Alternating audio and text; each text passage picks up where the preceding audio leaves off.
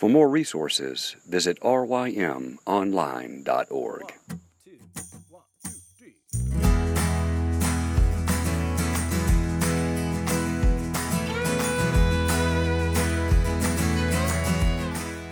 The Local Youth Worker is a daily podcast that's centered on 5 questions each week. Ranging from the practical to the professional, we're looking for answers to the questions you're asking. Whether you're in full-time, part-time, or even volunteer youth ministry, this podcast is for you.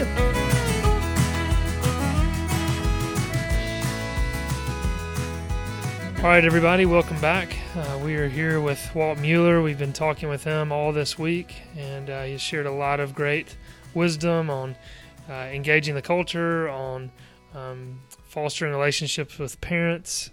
Today, a question, Walt, that we like to ask everyone who comes on the podcast is about books. And I know you're an avid reader, and I know you're one who has said, we're lifelong students, and we always need to be, reading and learning. And so the question today is, what books outside of the Bible have most influenced you, and what are you currently reading? So what are some books you have for us? Yeah, so influence, and this was really hard to, narrow it down because there's so many that have been so good. But Joel Osteen has put out a lot of helpful volumes. I know he's one of your favorites. I was tough narrowing down what those were. I want to apologize. He probably listens to this podcast. So he definitely does. Yeah. So here are 3 that I wrote down that are books that really have influenced me over the years. And I would say, at some level, foundational, very insightful. So there's a theologian named Albert Walters, and I don't know if you've read Creation Regained. Absolutely. Yeah, a little volume, and it really is a book. I think the subtitle is Biblical Basis for a Reformational Worldview. And really what Walters does in that book, and I think it's been foundational for the way that many are thinking now about the scriptures from Genesis to Revelation, and that is to look at the drama of redemption in Scripture, creation, fall, redemption, and restoration. And what Walters does is he basically says, God made all things, declared all things good, and then the fall comes in and just, ruins everything. Everything's polluted, everything's broken. But God's great plan of redemption, which we know is mentioned really rather abruptly right after the fall in Genesis 3:6, just a few verses later, after God, or as God is pronouncing the curse, he tells the serpent about the one who will come, and the serpent will bruise his heel, but he will crush your head. The first mention of Jesus. Then you see this wonderful unfolding plan of redemption in the Old Testament and the New Testament, and then restoration, when all things are made new. At the culmination of earthly history, the new heavens and the new earth come in, and we read about that in the last couple of chapters of Revelation.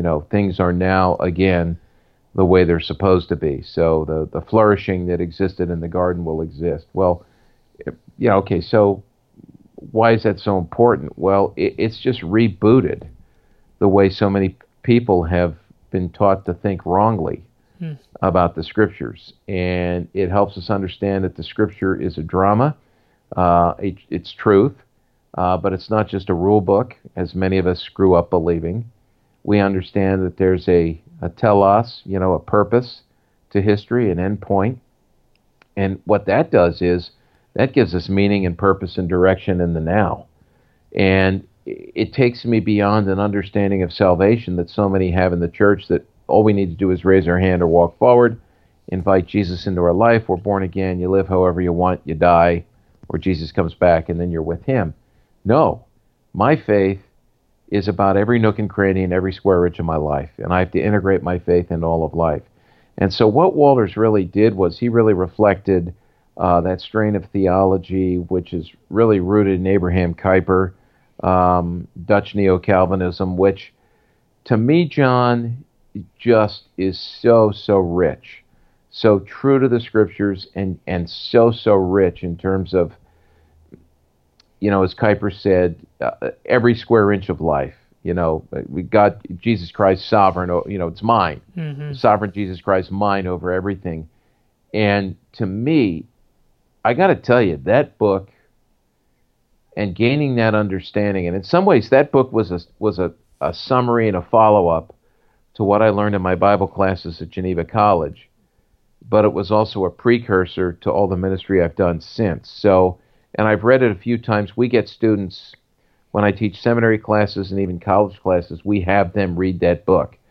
And I have found that so many who have no understanding at all of Reformed theology or even a bias against it based on hearsay and assumption, when they read that book, it totally reboots everything. It just changes the paradigm. It knocks down old paradigms that really aren't biblical at all and sets up what I truly believe to be a biblical paradigm for life. So, and Creation Regained. Yeah, it's such an accessible book as well. I mean, it's not a lengthy volume. His writing style is very, very good. I've enjoyed that as well.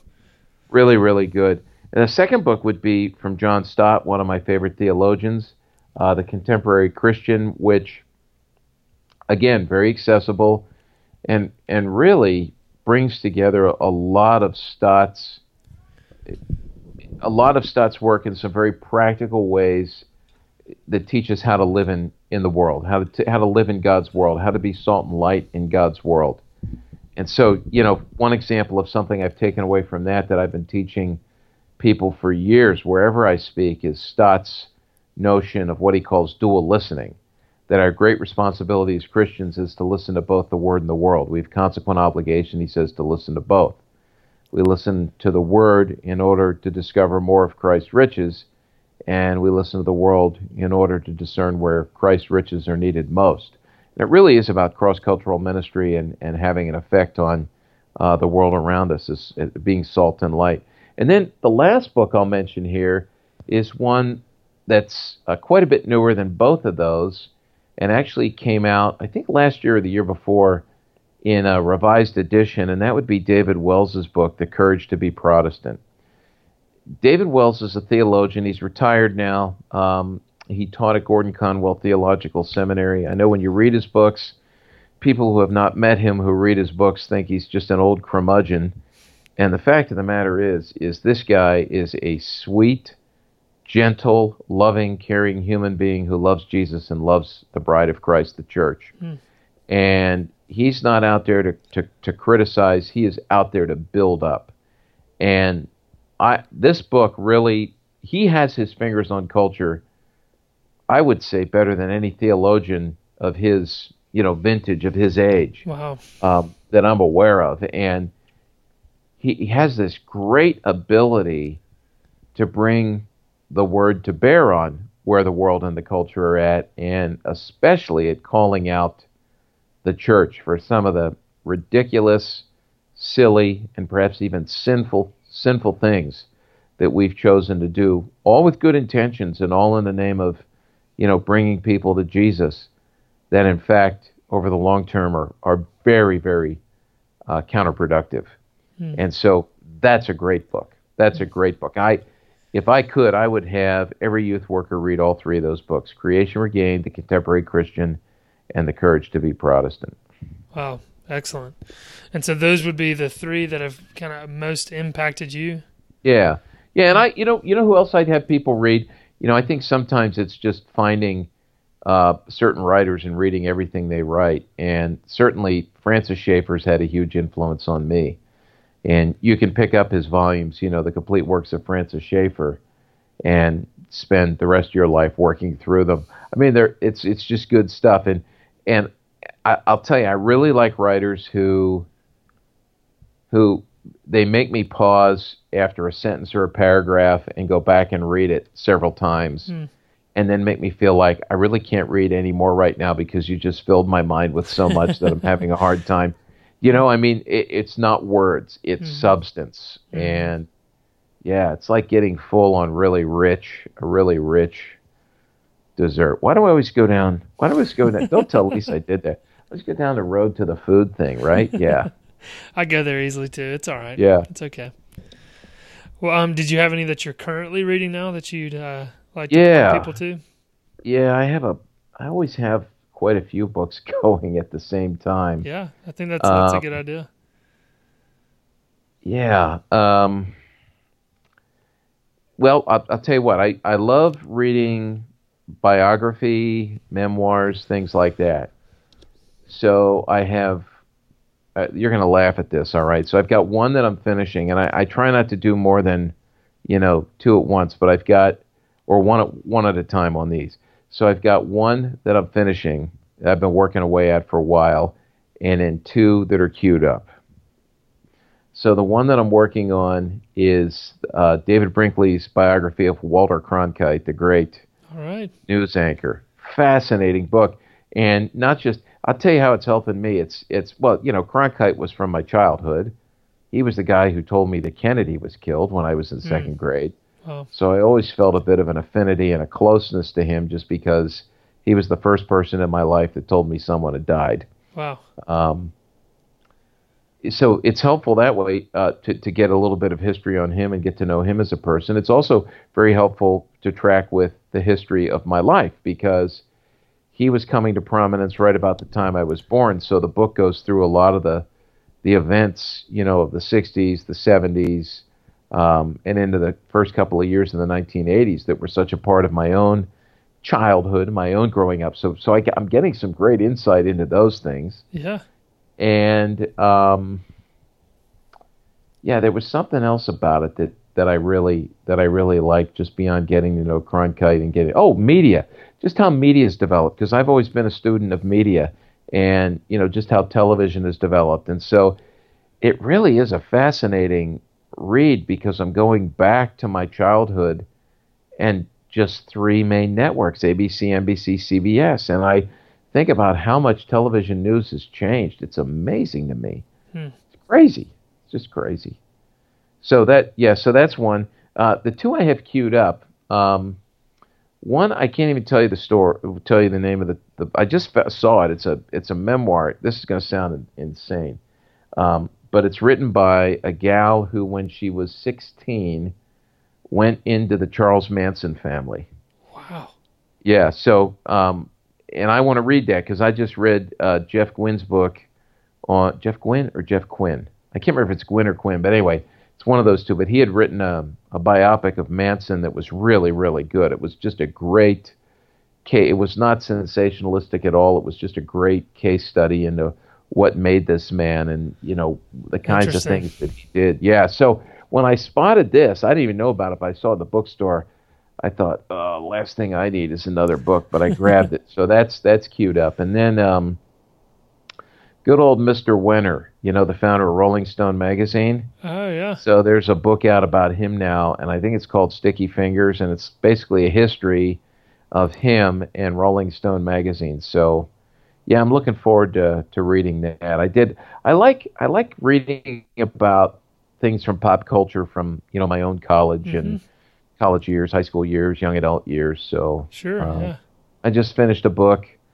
I'm going to read the Springsteen book, but I finished a memoir by John Oates of Hall & Oates, and I love Hall & Oates. Absolutely. So I just think as musicians they're great, and they're from Philly, so of course, center of the universe. So it's nice to read about that. Yeah. So I've got that, and then I'm reading another book by David Wells called God in the Whirlwind. Yeah. And that's really good. Have you read that one? I have not. Definitely heard of it. Yeah, and you've got to, you got to inch your way through that too because it's just so rich.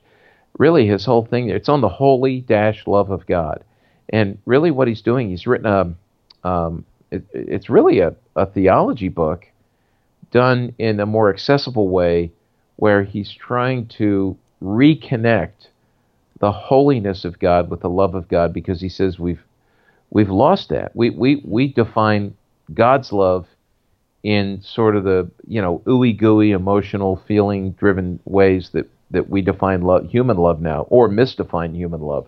So he's really trying to redefine God's love and present God as God is, who God says he is. So that's a good one. And then last one is a devotional book I'm reading now, Tim Keller's book, Wisdom for Navigating Life on the Proverbs. Have you seen that one? I've heard of it. Yeah, I have not read it. Oh, man, it's that good. His sermons, his old sermons, I think you can access them online on the Proverbs, are just phenomenal. And when this book came out, I just thought, man, I'm grabbing that. So I read it, it's a page every morning, and it's rich. Really good. Yeah, well, Walt, those sound like some good ones, and we'll definitely put those links up for people on our site too. So hopefully they'll check those out. What are you reading? Give me one book you're reading now that I should read.